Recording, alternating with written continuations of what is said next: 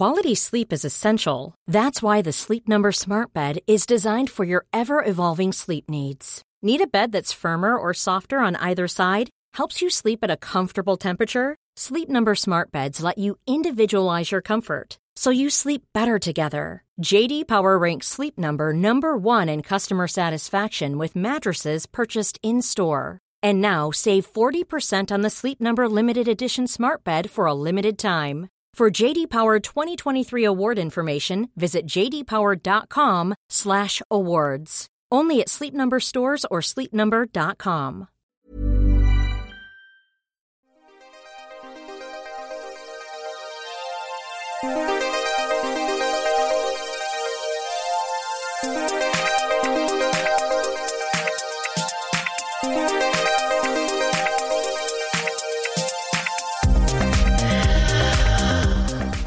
Hello and welcome to another episode of the Arsenal Women Arsecast on arsblog.com, the best podcast about the Arsenal women's team because it's the only podcast dedicated solely to the Arsenal women's team.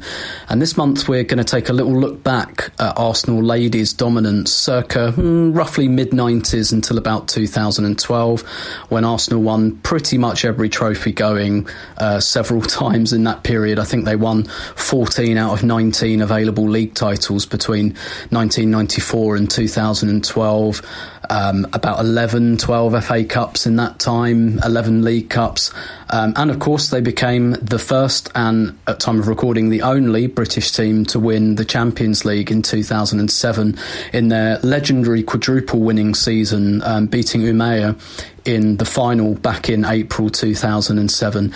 And with me to discuss this glorious period in Arsenal ladies/women's history, first of all, we're joined by Rich Laverty, who many of you know as a preeminent women's football journalist. Rich recently wrote a piece in These Football Times Arsenal Special Edition magazine, which I really recommend, by the way. Lots of really great cover-to-cover articles about Arsenal from the 1930s right up to the present day.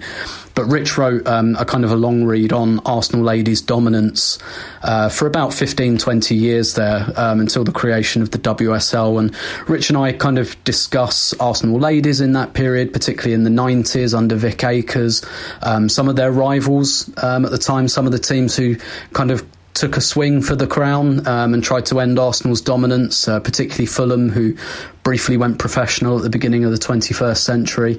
And we just discuss why it was that Arsenal blazed such a trail for women's football in the 90s, and why they were the biggest and best team, and why they exerted this dominance. And then later on in the show, we're joined by another women's football journalist, Catherine Ito, who writes for She Kicks magazine. Catherine's been covering the women's game in the UK for just over 20 years now, and she covered Arsenal a lot, in particular in the kind of early part of the 21st century, and saw a lot of their dominance. And in particular, Catherine covered both legs of that 2007 UEFA Cup final against Umeå, the first leg in Sweden and the second leg at Boreham Wood. And we talk about that quadruple winning team and the special players that kind of came together at that time, and characters like Katie Chapman and Karen Carney and Rachel Yankee and Kelly Smith, and even Emma Hayes, who was on the coaching staff when Arsenal won that quadruple, and lots of massive big ticket names from English women's football that maybe people who've only started following in the last few years might not even realise played for Arsenal. And so we have a nice little retrospective on Arsenal's dominance in women's football. And at the time of recording, of course, they're still the champions of England. That might change in the next week or so if and when the WSL season is cancelled. But I really wanted to do an episode looking back at this period in Arsenal's history, because I think it's a great source of pride, not just if you're an Arsenal women fan, but if you're an Arsenal fan, I think it's a huge source of pride that Arsenal were, one of the first clubs to really, really put serious thought and serious investment into the women's game. And I think it's a period of history that should really be brought out and celebrated, particularly because so little footage exists of these great teams and these great players. And I really feel, a responsibility to try and relay some of that. So we'll hear from Rich and Catherine presently. Also on the show, we have Arsenal defender, midfielder, Katie McCabe. Katie will be featuring on this month's edition of Teammates. So I'll ask her lots of silly questions about who of her teammates she thinks would make the best Prime Minister, who swears the most, who would be the best in a fight, things like that. So really, really grateful to Katie for her time. And that's this month's episode. And I really hope you enjoy it. And I really hope you kind of absorb the greatness of Arsenal ladies in this period, in what was a very different period for English football. But I really hope you get a sense for how much of a trailblazer Arsenal was and is for women's football in England. Joining us now on the Arsenal Women Arsecast, we're going to talk about Arsenal ladies, give or take 20 years of domestic dominance, circa, let's say 1993 till about 2013, with women's football journalist Rich Laverty. Rich, thanks so much for joining the show today. No worries, mate. Happy to be on. And before we get to the subject at hand, Rich, perhaps you could just tell us a little bit about your your journey into women's football, because obviously you do a lot of writing and reporting on women's football. Do you still have a role with Sheffield United as well? Yeah, I do. My attachment to the women's game doesn't go back quite as long as Arsenal dominance, but I was probably coming into it just at the end of that, to be fair, so maybe it's my fault, but we'll blame you.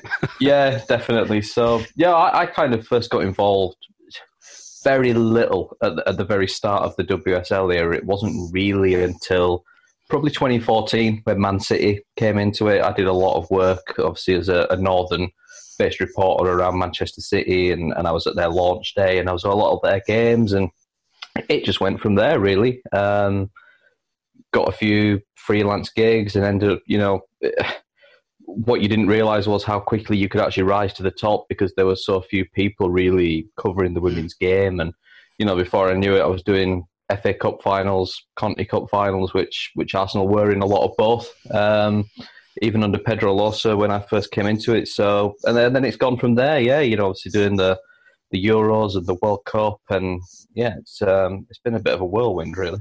And what's your current role with Sheffield United? Yeah, so I do I'm still technically freelance in terms of they allow me to write outside of my work with Sheffield United, which is an interesting balance sometimes. Obviously, you have to be quite careful around certain topics and subjects. I try and avoid the Championship, really, because I don't think I'm biased, but I just think it's probably better to stay clear of any kind of topic around that. But I basically do our media and social media. It's probably more the social media and website side, because the media requirements for the Championship's not massive. We do a bit of local media from time to time, and it got big around the Manchester City game when we played them in the Conti Cup this year, and obviously the Aston Villa League match just before, which was 3 days before that. Apart from that, really, it's quite quiet. It's really running the social media channels and working with the team and the players, and it's been a really nice experience for the last 2 seasons to actually see the other side of it, I suppose, from the PR side of things. So it's been an interesting balance, but I've enjoyed it. And usually I don't like to date these podcasts too much, but at the time of recording, and I think certainly by the time this goes out, it will probably be confirmed that the WSL and Championship seasons will be cancelled for this season, with a final table to be determined by some method or other. Do you think that's the correct call? I think it's got to the point where it's the only call, to be honest. I think now that the stark realities of how much it will cost, and in terms of the testing, and it might be viable for some teams, the likes of Arsenal and the likes of Manchester City and Chelsea, but for teams in the Championship, it's just not. They can't spend hundreds of thousands on testing their players 2-3 times a week, and it's just not viable. So I think it was an inevitability. Maybe it's taken a bit longer than we would have liked to get here, and I think now, obviously, the big question is, I don't think it's so much ending it. I think it's now how we end it, of course, because most leagues are doing points per game, which really doesn't affect either league. I think in the Championship, the 7th and 8th place teams swap around, and most of the WSL remains the same. The problem is, of course, the only two positions it really affects are the top two in the WSL, because Chelsea would go over Manchester City. So I think that will be the big sticking point. And then obviously there'll be arguments around promotion and relegation. And, some teams are probably going to be left unhappy, but there's nothing you can do. I don't think there's an ideal scenario where you're going to please everybody. No, I agree. And possibly one of the teams who will be unhappy is Arsenal. But I mean, even speaking from my incredibly one-eyed biased point of view, I tend to think once the top three have all played each other, that's a fairly good indicator of how the table's going to turn out. And Arsenal basically end up third, whichever way you slice it.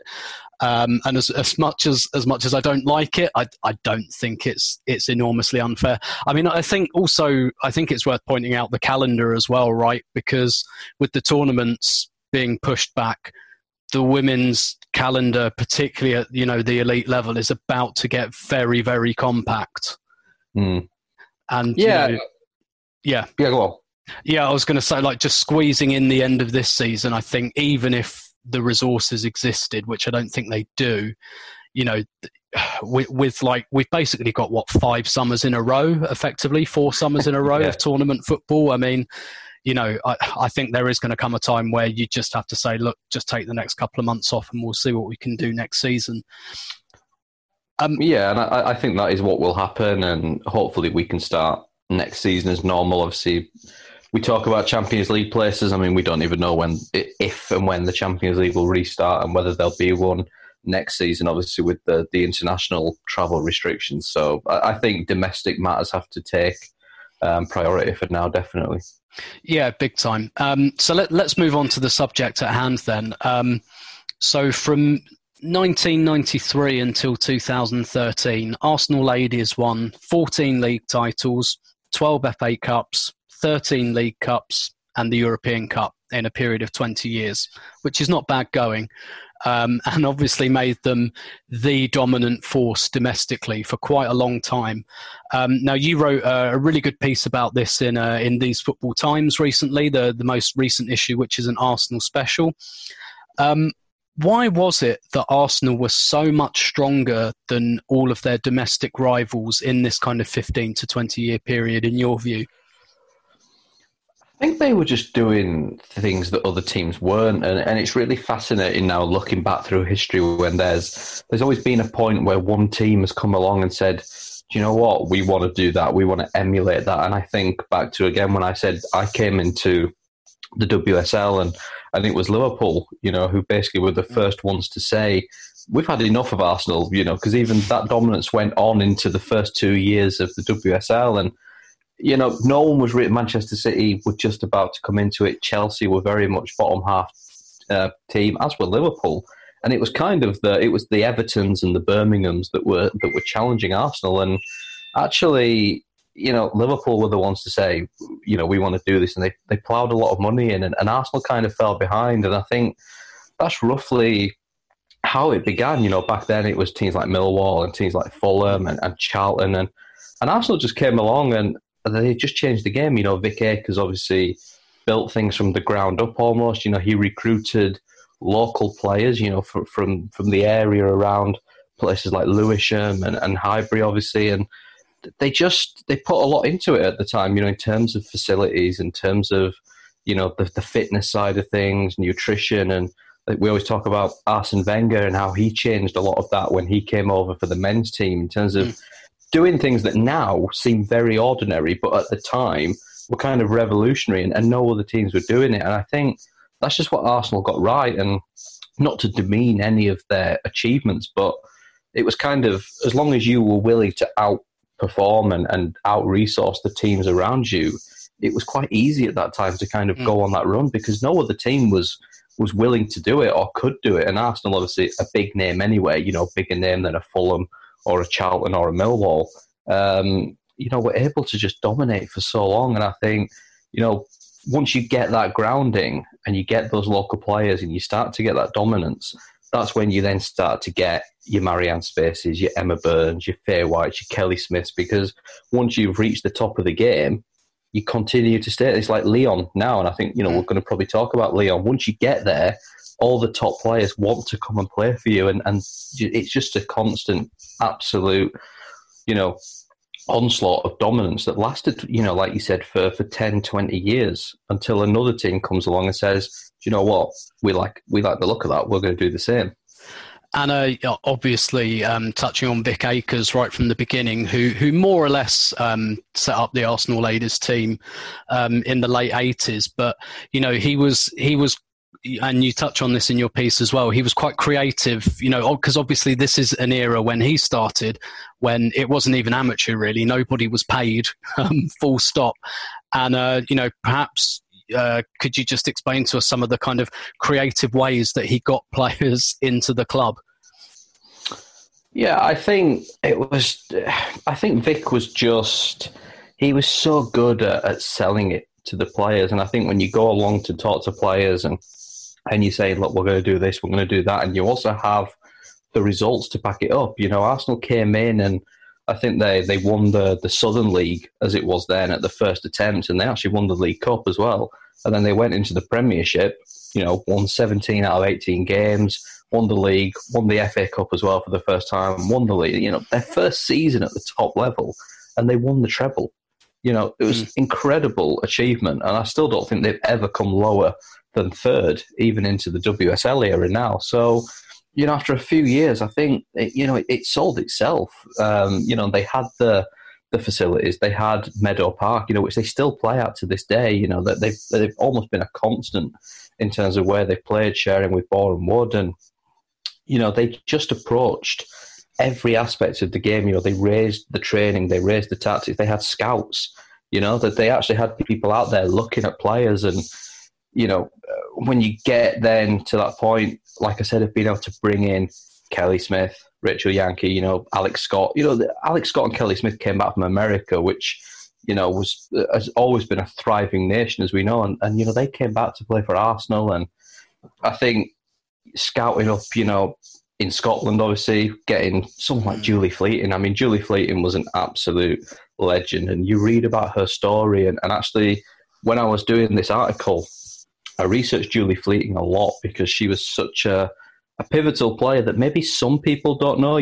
Modern day fans will have heard of Kelly Smith and Rachel Yankee and Alex Scott and Faye White. But, Julie Fleeting, she was so sold on Arsenal's project that she actually stayed in Scotland. She had her job up there. She never trained with the team. She flew to London on a Sunday morning. Vic Akers picked her up, drove her to the game. She usually scored a goal. And then she flew back to Scotland on the Sunday night and was working up there again the whole week. She never, but that's how good that project was. And now, obviously, that would be unthinkable. But she did that for her whole Arsenal career. It was absolutely staggering, the amount of dedication players would put into a project. But when you're getting something back and the club is supporting you in those ways, players are going to do that. Yeah, and Julie Fleeting as well. She also earned the distinction of scoring in a cup final. I think the day after she scored 4 goals for Scotland. So yeah, she played for Scotland, I think, on the Saturday and then, or maybe the Friday, and then came to the cup final the next day and scored for Arsenal there. And yeah, I think you're really right to point out the scouting around Britain. Obviously, it wasn't global at that point, but Arsenal had, Jane Ludlow, the captain of Wales. They had Ireland's best players in the likes of Emma Byrne and Ciara Grant, and Scotland as well. And some of the ways that Vic scouted players, he saw Emma Byrne playing Gaelic football. And said, "You look like you'd make a decent goalkeeper," and that's how she was found.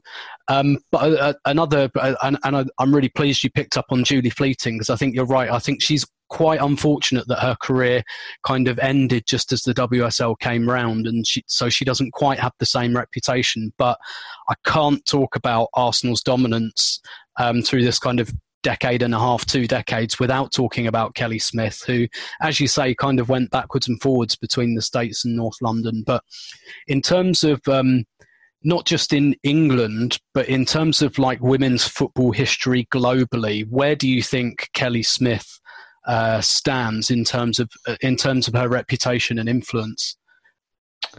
I think in terms of England and probably the UK, I think she is the number one. And I think what was so good about Kelly, I always think, and I wrote a piece about Arsenal actually as a team last season when they won the league, and I said what actually made Arsenal's title win last season so special was they actually made it look really easy. Like, they played really good football, but they did it in such a simple way that, you know, even when they had injuries, they were winning 3-4-0. And I think Kelly was the same. Like, it was, when you watched, and I never saw Kelly Smith at a peak, but when you watched her, she could do something and you thought, she's just made that look really, really easy. And it probably wasn't. And I was honoured to actually see Kelly's last ever goal. And I've got a feeling you might have been there as well. I was just in front of you.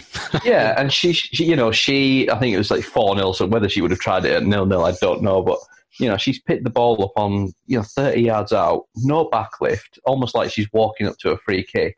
And she's just chipped it over everybody in off the crossbar. And I think that to be her last goal summed Kelly Smith up so much. And I think as well, her story and what she's been through, she's been very open about, some of the mental health issues that she had. And, to come through all that and, like you say, come back from America with injuries and drinking problems and come back to Arsenal and do what she did, obviously in 2 spells, over 100 caps for England, top scorer ever, won everything there was to win, played for Team GB. I think if you asked anyone in England, who do you think of when you think about women's football in terms of the last 20 years, I think 90% of them would say Kelly Smith. And I think it almost gets lost. I always think a bit like David Beckham, for example. People almost forget David Beckham was a footballer. They almost have this aura and this legend around them. And I think it's such a shame. And I think back to probably Arsenal teams, but also England teams. And I look back at Kelly Smith and Yanks and Sue Smith and Faye White. And I think, what could that Arsenal team, but also that England team have done with everything that players today have available, all the S&C and the nutrition and the full-time training. I just think it would have actually been scary to see how good they would have been. And I do genuinely think the only player that matches Kelly in terms of outright talent is Marta. And I don't think Birgit Prinz maybe, but I just don't think there's many others. I think Kelly was just so good at making things look so easy. Yeah, and Kelly had because obviously Kelly was playing in the US as well, and she was coming back to play for England, and she had that very famous quote where she said, I think this was kind of early 2000s, and she just said, "Women's football in England is a joke," because she'd been in the US and seen how it was done properly. And yeah, I think you're right. You look at even the England team of 2011, which kind of went out on penalties, as England tend to do. But I think you're right. I think in this era, that team might have really done something. But kind of bringing it back to Arsenal, you mentioned that a few teams had a nibble at Arsenal in this period. Donny Bells had a really good go. Charlton had a really good go as well until their men's team was relegated. Everton as well. But one team did eat into Arsenal's dominance a little bit in the early 21st century for a couple of years, and that was Fulham. Can you perhaps just explain for our listeners what happened with Fulham in the early 20th century and why, I guess, their kind of mini period of dominance was so short-lived? Yeah, Fulham was one of those stories that it was such a shame that it had to go the way it did. And it was a little bit the same with Charlton because they were such good teams. They were, FA Cup winners, they were league winners. And, people forget people like Rachel Yankee, actually played for Fulham. And they were again, like I said, they were one of those teams that were willing to do something different. They were willing to push the boundaries, and in a time where there weren't too many teams doing it. We talk about Arsenal bringing in British players, the staff that worked there, people like Keith Bornas and others, that they brought in, foreign managers. They brought in foreign players. They had Norwegian players. And, again, I say like I did with Arsenal, they were doing things that other teams weren't, essentially. And, they came, they were competing in Europe, they were competing, for FA Cups, and then, it just, as so often happens, unfortunately, the support went. I think it was 2005. It might have been 2006. They reverted to semi-pro. Their players started to leave, and then after that, I think it was 2006 when they basically discontinued the team altogether. And I think they still have a development centre, but they've basically gone altogether now. We've not heard the Fulham name, women's football for quite a long time, it's such a shame. And like I said, the same with Charlton to an extent.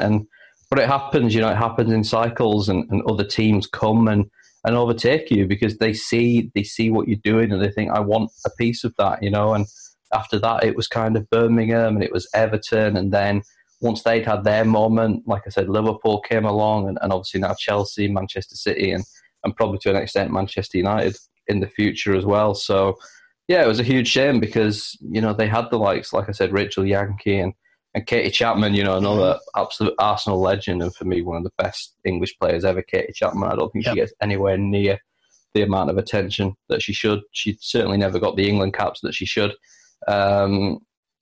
But yeah, it was just one of those, stories that unfortunately, like too many teams really over the last 20 years, had a sad ending.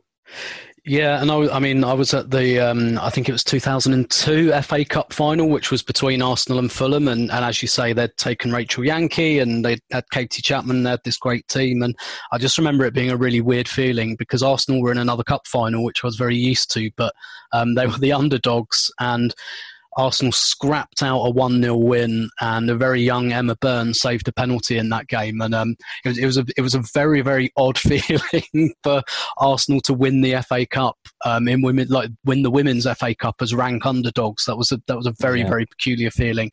We've spoken a little bit about the likes of Julie Fleeting. We've touched on Kelly Smith and Rachel Yankee. Who were some other players kind of during this 10 to 15 year period who were really crucial to Arsenal's dominance? Yeah, I think what a lot of people don't also realise with Arsenal, the amount of players that have actually been there that you forget about. Like when you tell people now, like Ellen White played for Arsenal, to modern day fans who associate her with, Notts County, Birmingham, now it's in Manchester City. But I think Leanne Sanderson, her goal scoring record was absolutely unbelievable. I think she came in her first season, scored 40 goals, and I think the next season she scored even 50 something, I think it was, which was just ridiculous, and that was the the quadruple winning season. People again forget actually, like Leanne Sanderson now is almost associated with, some of the off the field stories in the last few years. But she was an absolute phenomenal striker. And obviously, Kim Little, you can't not talk about Kim Little. And again, people see Kim Little now and think, wow, what a player. But where she was, 10 years ago was probably 10 levels above where she is now in terms of her importance. People didn't see Faye White, what a captain she was, what a leader she was at the back. Jane Ludlow, Jane Ludlow scored so many goals from midfield, and you talk to people now and they just say, oh yeah, she's the Wales manager. People never mention, she was this absolute, I wrote a piece actually the other week, you might have seen, about Everton beating Arsenal in the FA Cup final, and Jane Ludlow missed that game because she was suspended, and there's no doubt that had a big influence because she was such a big player in the middle of that field. And yeah, it's crazy now. You look at the amount of people that have played for Arsenal and where they are now, and you actually talk to people about them, and they almost know them more for something else because probably the records aren't there, the videos aren't there, that people don't associate players like Jane Ludlow anymore. And even Alex Scott, Alex will always go down, as one of the best fullbacks ever. And modern day fans are more used to Lucy Bronze, but Alex, she scored a lot of goals. She was a fantastic defender. She obviously scored the goal in the European Cup final, which was a very Lucy Bronze-esque strike for anyone that probably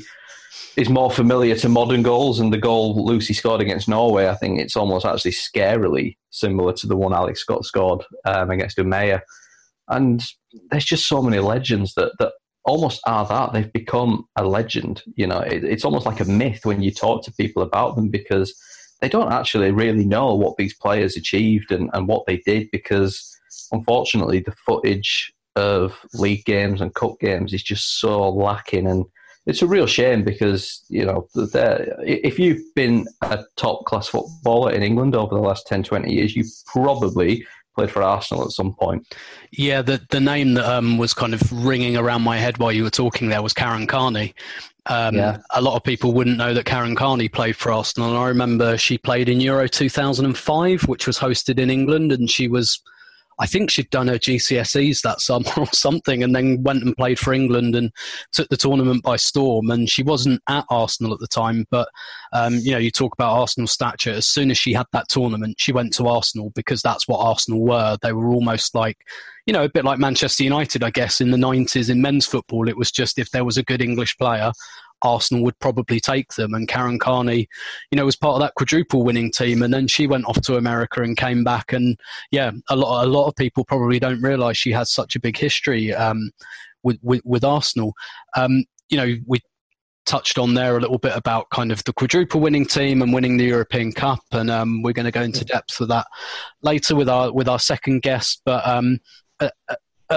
at the time of recording, anyway, as I'm fond of reminding people, Arsenal are still the only British side to win the Champions League.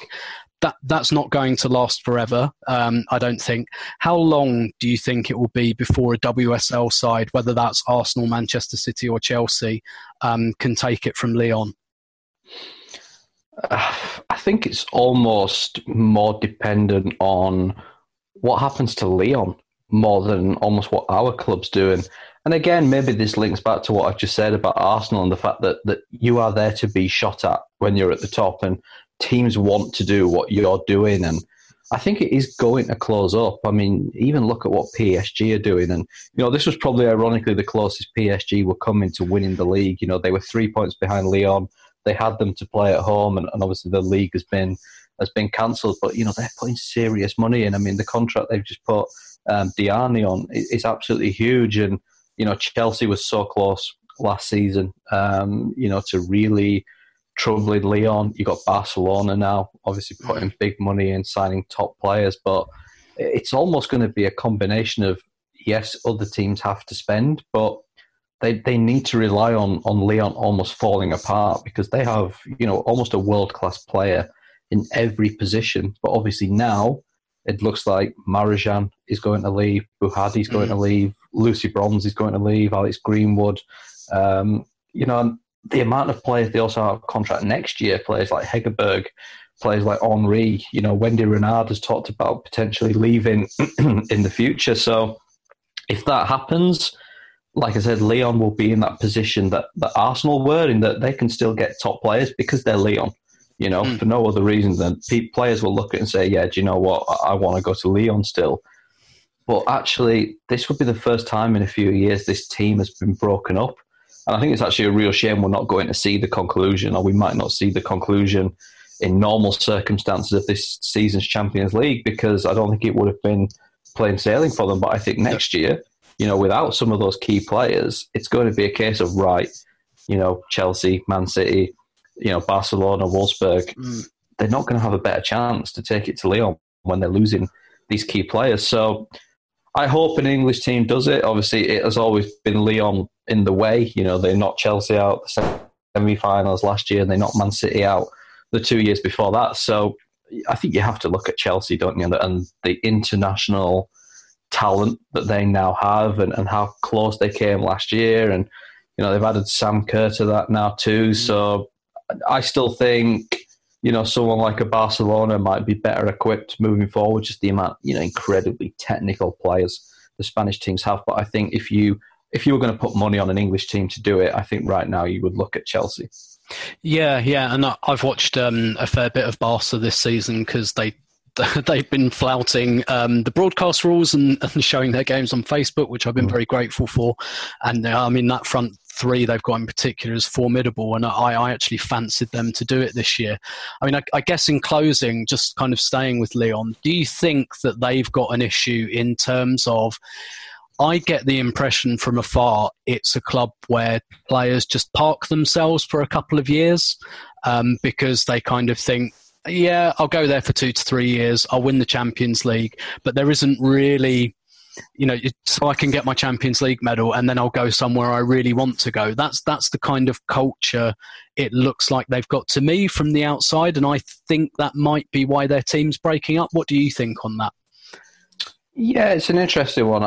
I've heard players, particularly the England players, talk about the culture at Lyon and how it's almost too professional in a way. Like they don't massively socialise or anything like that. They sort of go to training, they go to the games, they win, and they go home again. They don't have this huge team spirit that, we're so big at talking about in England. It's all about team spirit.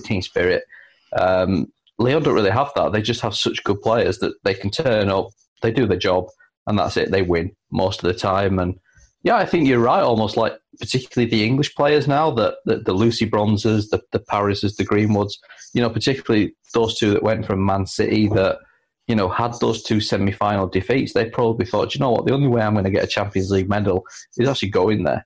And look, obviously you have to be good enough to be signed. You can't offer yourself to them. Lyon have to sign you, and they obviously took the decision that Bronze and Paris and Greenwood and Christensen were good enough to get into their squad. And I think the important thing for them was they did similar to Arsenal. They cherry-picked that best young French talent at the start. Wendy Renard's been there since she was 18, 19. So has Amandine Henry. And those players are always a bit more loyal. They're local, they're French. They haven't got a huge reason to go anywhere else.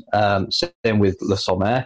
But I think now almost those players are getting to a point where they think, we've done everything now. We've won the Champions League 3-4 times, and you're now seeing the Marajans and the Buhadis and, maybe in the future certain other players as well think, do you know what? What's there left for me here?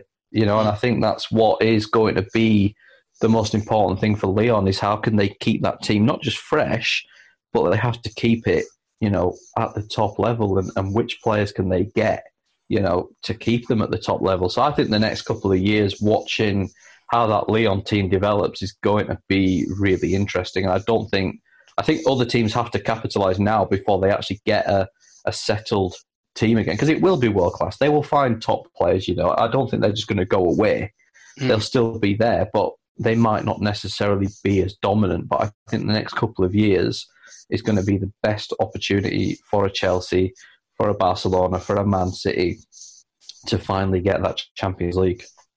Yeah, and I suppose kind of coming full circle, that's kind of what happened to Arsenal really. At the end of their absolute dominance, they kind of they had some equals that developed in Chelsea and Manchester City and Liverpool for a while, and I think Manchester United will come into that bracket in the next couple of years, but they didn't go away. I think you're right. I think Lyon will do something similar. They'll be kind of maybe first among equals rather than this just absolute standalone behemoth.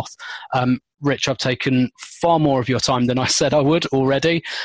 Really, really enjoyed that chat. Thank you so much for your time. Not a problem, Matt. Thank you for having me on.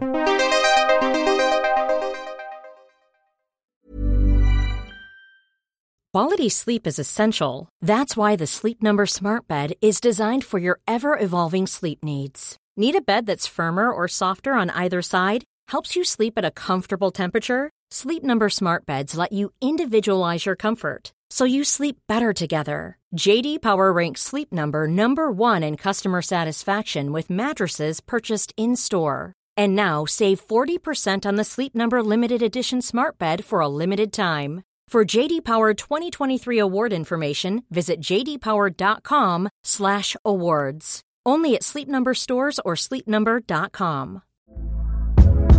Hey there, it's Michelle Norris. I'm host of a podcast called Your Mama's Kitchen. When I travel, I'm usually looking for a way to find a taste of home when I'm not at home. And one of the things I love to do when I am at home is entertain. And Airbnb allows me to do that. When I was in California recently, I rented a house that had a great kitchen. And when we were sitting around the table, we're all thinking, we're in someone else's house. Someone could be in all of our homes as well.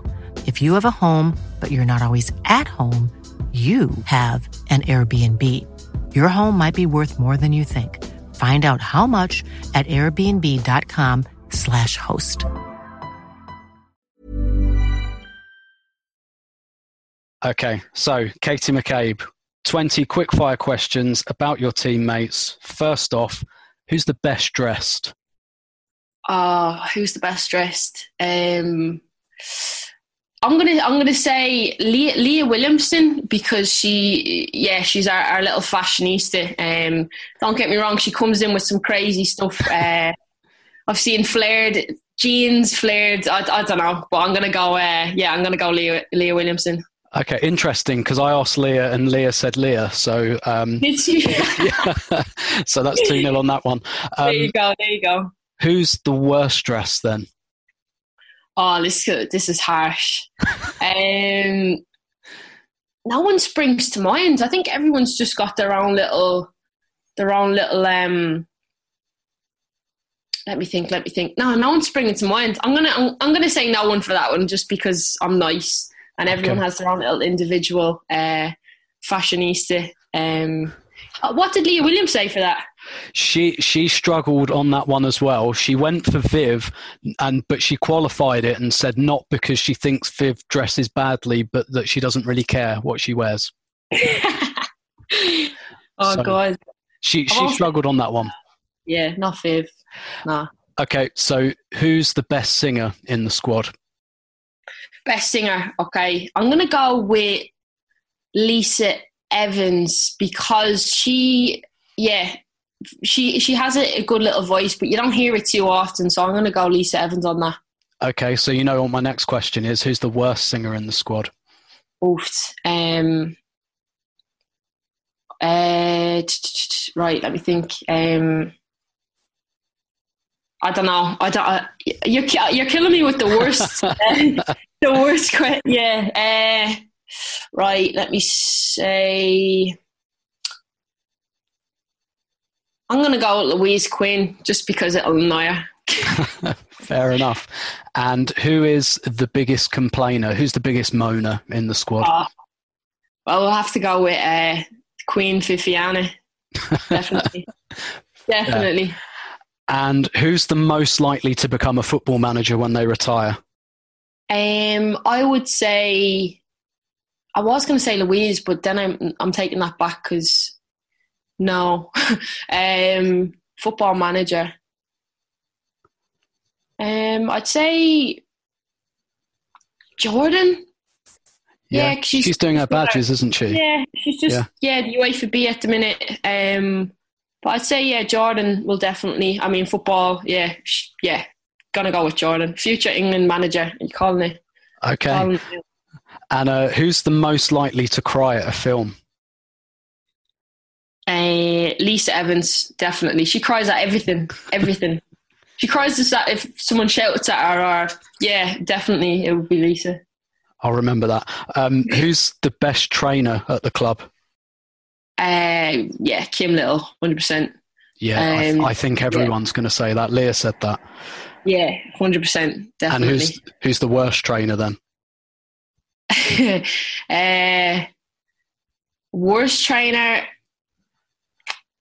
I'm going to go with Viv, not because she trains the worst, but if we were playing a five-a-side, she wouldn't do anything for like maybe 5-10 minutes, and then she'd just bang in 5 goals. So I'm just going to go Viv, because she just comes up out of nowhere. Okay. Quite annoying actually when you're trying to defend her. And who's the biggest joker? Biggest joker, I'll say people would probably say Jill or me or Jill. Dan Carter's got great banter, but I'll say Jill, because she just she's annoying everyone. And who would you vote for if you had to vote for one of your teammates to be the Prime Minister of the UK? Who would it be?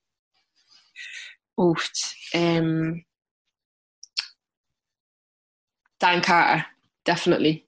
Okay. Oh yeah, she's doing courses at the moment, isn't she? And director, like being sports director, and all of that. Nice. Yeah. I would vote for her to be Prime Minister. Okay. Definitely. Yeah. Who's the loudest in the squad? probably, again, Jill. I'll go with Jill for that. I think that's going to come out quite a lot. Yeah, loves the attention. And so who's the quietest? Pauline is quiet. Actually, no, she's not quiet. She's got Pauline. She's got Fran Stenson. She's quite quiet, but she's young, so we'll let her off. I'm trying to just go around the changing room here. Vicky, I would say Vicky's quiet. Yeah, Vicky. Yeah. I'm going to go with Vicky for that. What did Leah say for that one? Yeah, she said Vicky. Yeah, Vicky, yeah. Okay, who swears the most? I'll take that one. Yeah.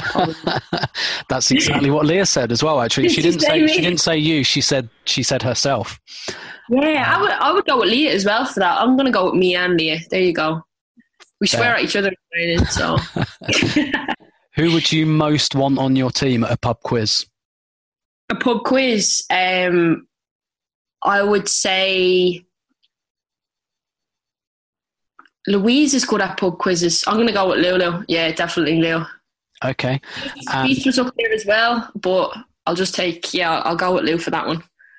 Fair. And this is another one Leah struggled with. Like, who's the hardest? Who do you think would be the best in a fight? In a fight?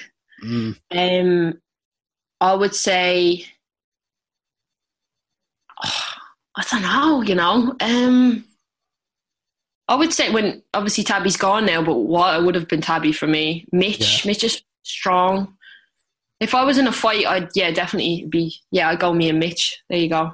Mitchie. Okay. And then the final two are about you. Who did you support growing up?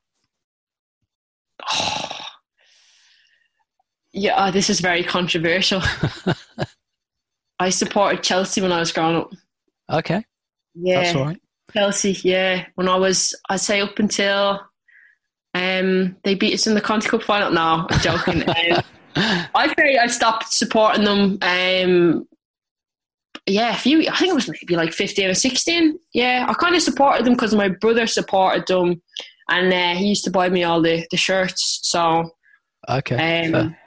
Yeah, and then yeah. And final question: who is your favourite player growing up, and that can be male or female? Favourite male player. I used to watch Damien Duff a lot. Obviously with Ireland, and when I used to support Chelsea, because he played that left wing position. I loved Robin as well. Obviously left footers, so I think that's why I kept an eye on him. And definitely with Ireland, Emma Byrne and the women's side, her leadership's immense then, and then to be playing our Arsenal then was obviously a dream come true. So yeah, I'd say Duffer and Emma B, 100%. Nice. Katie, thank you very much. That was absolutely brilliant. Thank you.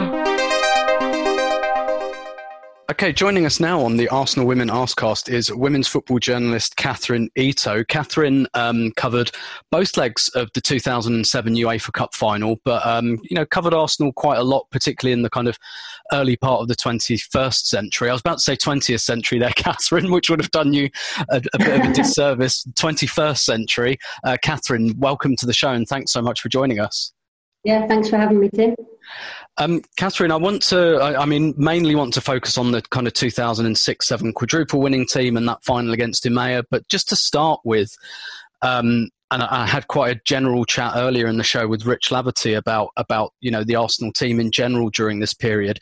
You posted a tweet earlier this week about Arsenal winning the league in 2004 at Highbury, and Rich and I spoke a little bit about Fulham and how Fulham briefly did more than challenged Arsenal, actually kind of usurped their dominance for a couple of years, and then Arsenal won the league again in 2004. Can you just, for the purposes for our listeners, just recant what happened on the final day of that 2004 season? That season, so sort of 2001, Arsenal won the treble, but when they won the FA Cup that year, it was sort of they played against Fulham, and it was billed the kind of professionals against the amateurs, and they just won it by one goal. Andy Banks. It was a truly exciting cup final with an Emma Byrne penalty save as well. Yes, exactly. Yes. And that was the year that obviously England made the Euros as well for the first time since the 80s. So it was quite an exciting season to be covering them. But as you say, then Fulham were still working their way up the leagues at that point. And then they won everything basically in 2003. So that 2004, that I think that they'd gone down to being semi-professional themselves that year. They'd lost the funding because obviously the rest of the league weren't turning professional, which was what had been expected. Invested all that money, so they weren't. They lost lots of players, and they weren't quite the same level, I guess.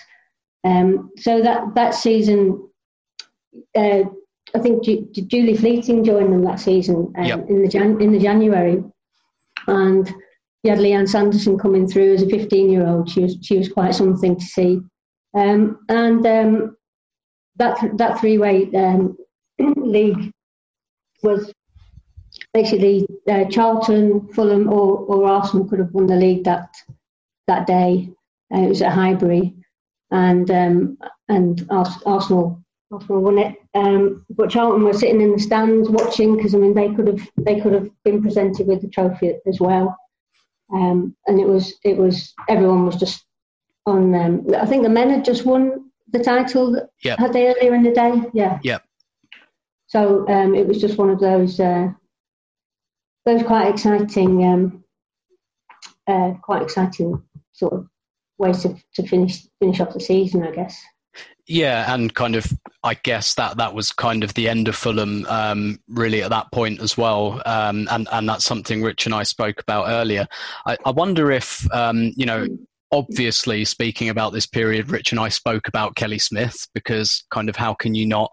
I wonder if you could pick out a couple of other players from this kind of early 21st century period that were in the Arsenal team that were really, really important, as well as Kelly. Oh, I think it was like 2000. Jane Ludlow signed for them. Mm-hmm. She's a massive player in their history. I don't think that can be underestimated, really. And then obviously in January 2004, when Julie Fleeting signed for them, she was flying down for the matches. She was training up in Scotland. She was working as a PE teacher up in Scotland. She was flying down. Vic was picking her up from the airport, bringing her to the game, briefing her on the way there. And then she'd work her magic and then go back. So definitely Julie Fleeting, obviously. I think that what really, when they won the quadruple, I think that season, Katie Chapman and Karen Carney were signed. And also, I think we should, remember that Emma Hayes joined the coaching team that season. And that was, I think those players, you had Mary Phillip join. She joined about 2004, something like that. Mm-hmm. 2003, 2004. So Mary Phillip was quite a player as well, quite an influential player. So I think those by the time you got to sort of 2005, 2006, and obviously you got Kelly back as well, and you had people like Alex Scott and Leanne Sanderson coming of age. They've been with Arsenal for a long time, and they just sort of came of age during that period. Anita Asante as well. She really came through at that time. I mean, it's hard to say. It was just so many great players came together at that point. But I do think, having Emma Byrne, I think she signed about 99, just when I started to cover them, and then Jane Ludlow, and then I think Vic just gradually built up the team. But that season that they won the quadruple. When Emma joined, I went up to London Colney to interview her with Vic because I'd interviewed her, I think it was about 2000, when she was still working as a coach for a local authority coach. She was about to leave to go to America, and you could tell then that she was, really someone with a lot of ambition, but a lot of talent. So I went to interview them up at Colney, and Vic was talking in the interview about the quadruple, and I know that's, it's always been on their mind since they were involved in Europe. But you really got the sense that, he'd signed Chapman and Carney, and he got Emma, and you really got the sense that he knew that he had the team that could actually win him that, that trophy that he'd so much wanted. So I think, all those things combined, you can't just look at one player. Yeah, all those people combined, they just came together, and he just knew. He was talking about it, and you could just tell he knew he had it. He had the team. Yeah, it's really interesting you mentioned Emma Hayes. Actually, the kind of conversation Rich and I had were some of the players who've become kind of real legends of the women's game in England, who a lot of people might not even realise played for Arsenal, like Karen Carney, like Anita Asante, maybe even like Katie Chapman. But Emma Hayes is someone we didn't discuss, actually, and yes, she came onto the coaching staff and was a big part of it all with Arsenal. I kind of want to move it along to that final against Umeå in 2007. What at the time was the UEFA Cup, but it was the Champions League and has been retrospectively recognised as such. I mean, in terms of the domestic picture, Arsenal played 44 games that season. They won 42. They won all 22 of their league games with a goal difference of plus 109. So domestically, their dominance was just absolute at this point. But when they went into the final against Umeå, it's fair to say, particularly with Kelly Smith suspended, they really weren't expected to win this game. No, I think they were considered the underdogs. I mean, you have to remember that they were still semi-professional, and Umeå were a professional team. I mean, and also they had Marta, World Player of the Year, Hannah Ljungberg, who'd played in the World Cup final and scored in the World Cup final in 2003. They had, Ramona Bachmann was only 16, but she was everyone could see her quality. So that they had. And they'd won it twice before, so I think it was twice before. So, that they were undoubtedly the favourites. But I'd first followed Arsenal, covered them in the UEFA Cup right from the beginning, and I'd been to Fortuna Hjørring when they were in the first semi-final. They were in. I went to the Djurgården match when they were in that semi-final, and I'd seen them in group stages abroad and at home, and I'd seen them develop over those years. And so even though they were considered the underdogs, there was still a sense that they were the underdogs, but there was a sense that actually they could do it. And I mean, don't forget they also had quite a lot of the England players who just qualified for the World Cup in that team. And, England hadn't been to a World Cup for 12 years. And so, there was that as well in the mix, that was part in their psyche. It wasn't just that they were winners with Arsenal, that they had this other, obviously not all the team were English. But, a core of the team were. So, those things from the outside, from people who followed Arsenal, they could see that was a strength. But I suppose from the wider view, it was that Umeå were the favourites. Yeah, and so they play the first leg in Sweden, which you were at, and it's quite clear they kind of set their stall out defensively, which was a very unusual way for this Arsenal team to have to play. They were used to winning games by 5-6 goals. And then Alex Scott makes it 1-0 at the end of the first leg in the final minute of the first leg and gets that away goal. Yeah. Once Arsenal get that away goal in Sweden, first of all, what were your memories of covering that game, I guess? And once Arsenal came away with that away goal, did you start to get the feeling that that it may be their year? It was so tight. I don't know. I wasn't. I mean, the match was they withstood an awful lot of pressure. The first 20 minutes was really tough, and it was very windy. I seem to remember. And I mean, to get a 0-0, it seemed amazing, but then to score right at the end, and I kind of.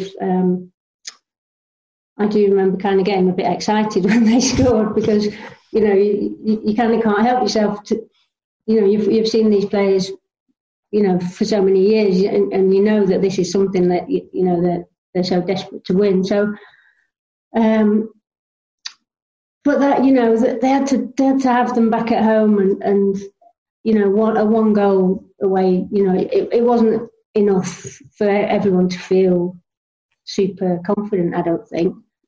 But that I remember because I stayed in the hotel with them and flew back with them and everything but there was no sense of them, they weren't acting like the job was done or anything like that. They were very it was all very, that game's gone, because I think did they win the league in the midweek? Yes, yeah, they came back and won. They came back and won the league, so they still had lots to do. They still had the FA Cup final to see to.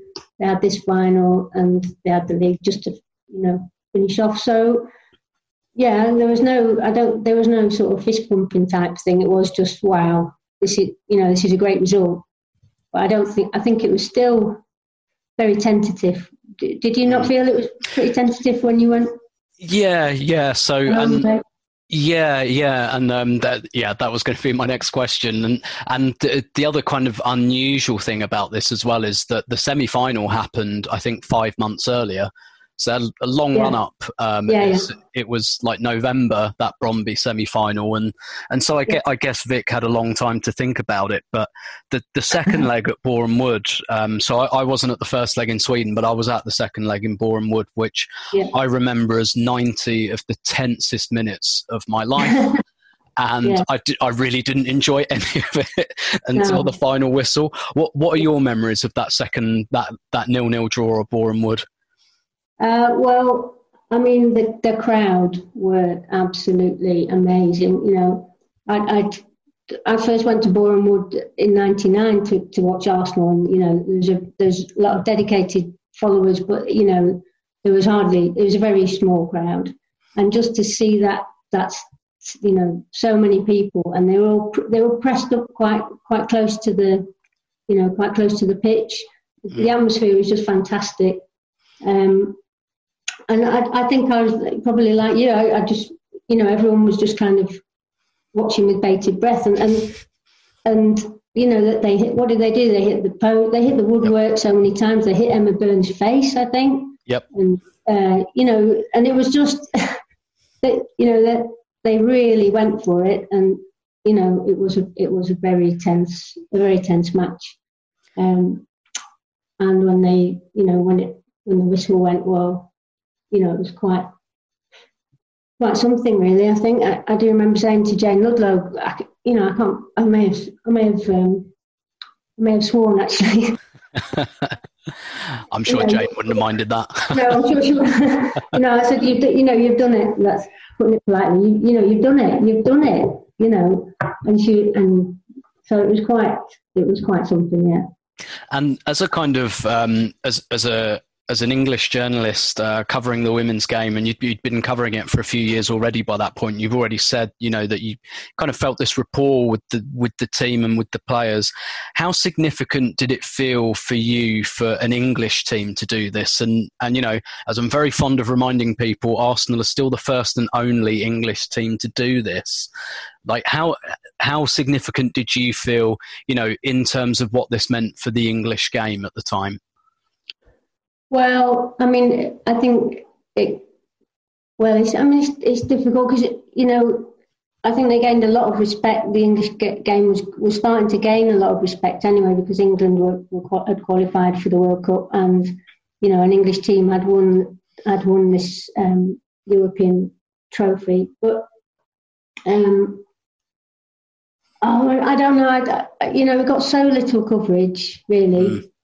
If you think about it, what the coverage it could have got and it didn't.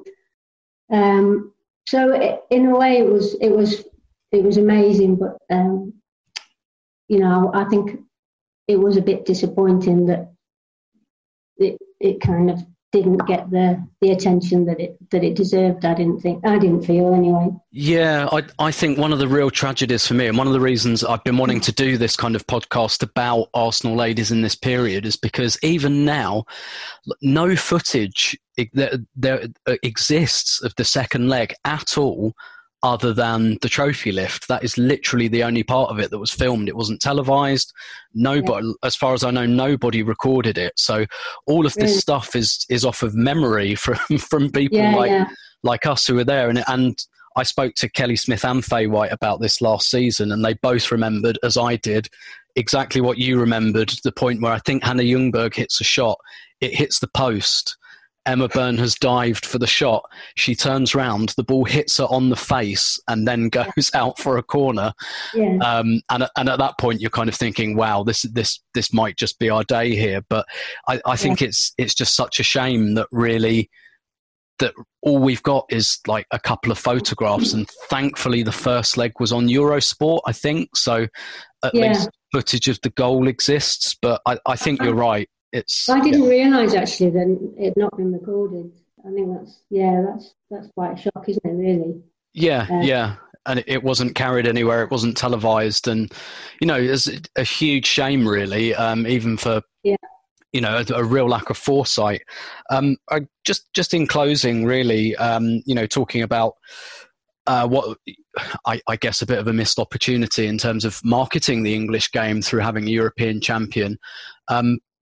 How far away do you think we are from having a WSL team, whether that's Arsenal, Chelsea or Manchester City, from repeating this, from winning the Champions League and taking it off Lyon?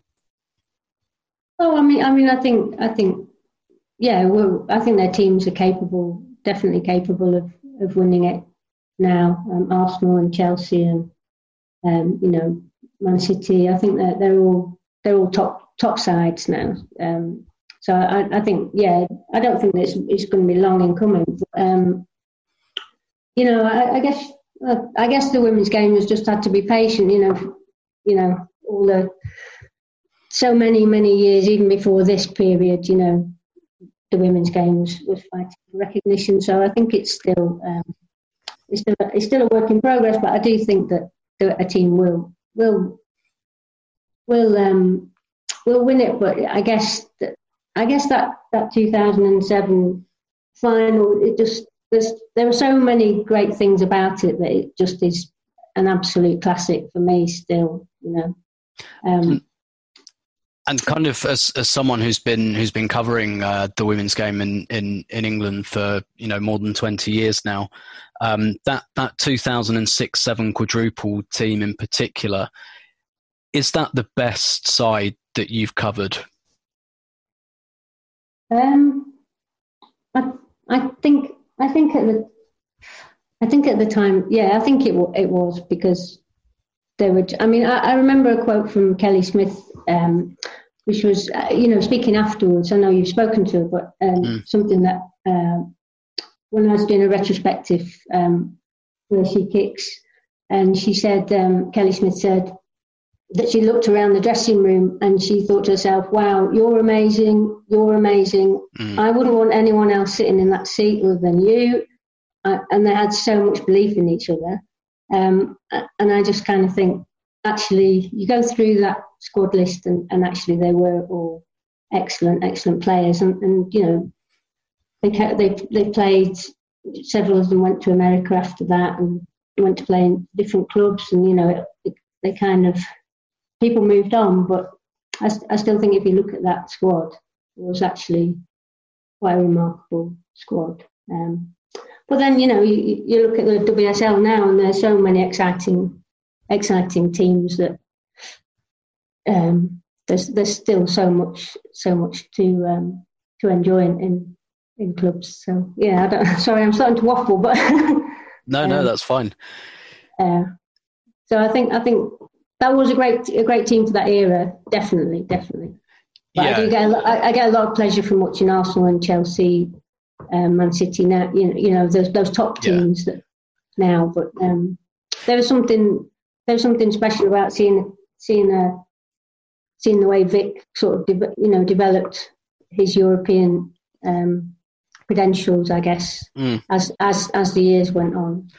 I think you're right. I mean, it's a little bit apples and oranges because we're effectively comparing professionalism with a team that was semi-professional, and it's difficult to compare across eras. But I think you really hit on something earlier.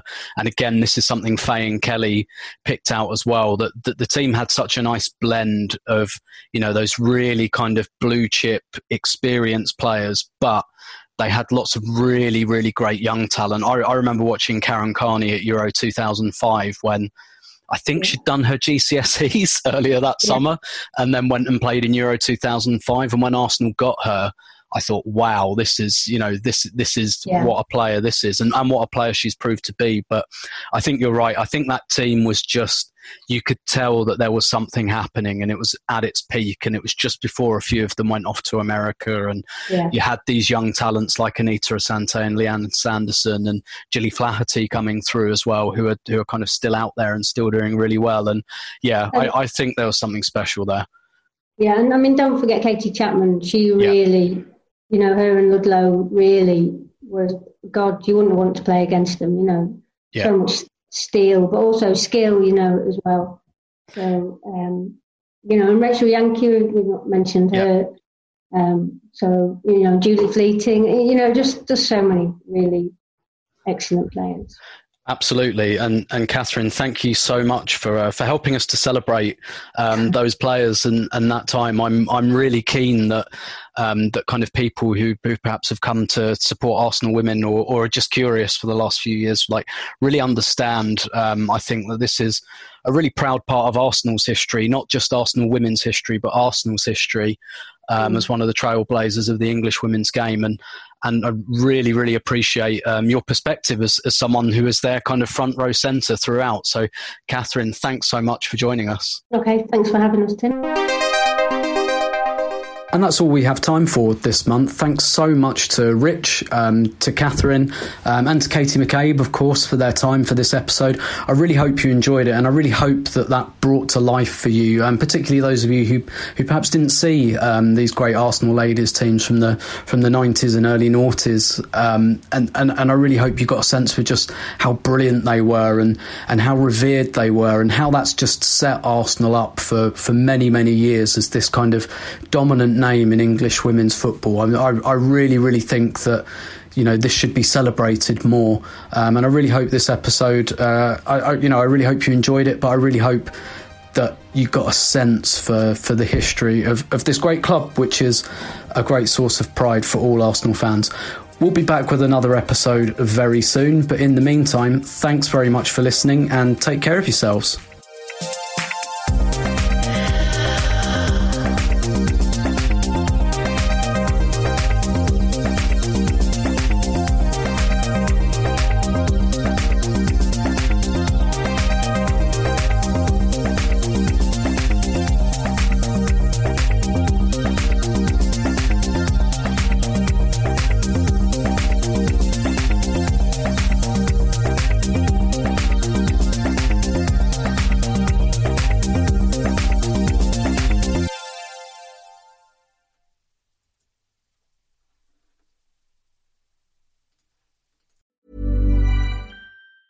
Mom deserves the best, and there's no better place to shop for Mother's Day than Whole Foods Market. They're your destination for unbeatable savings, from premium gifts to show-stopping flowers and irresistible desserts. Start by saving 33% with Prime on all body care and candles. Then get a 15-stem bunch of tulips for just $9.99 each with Prime. Round out Mom's menu with festive rosé, irresistible berry chantilly cake, and more special treats. Come celebrate Mother's Day at Whole Foods Market.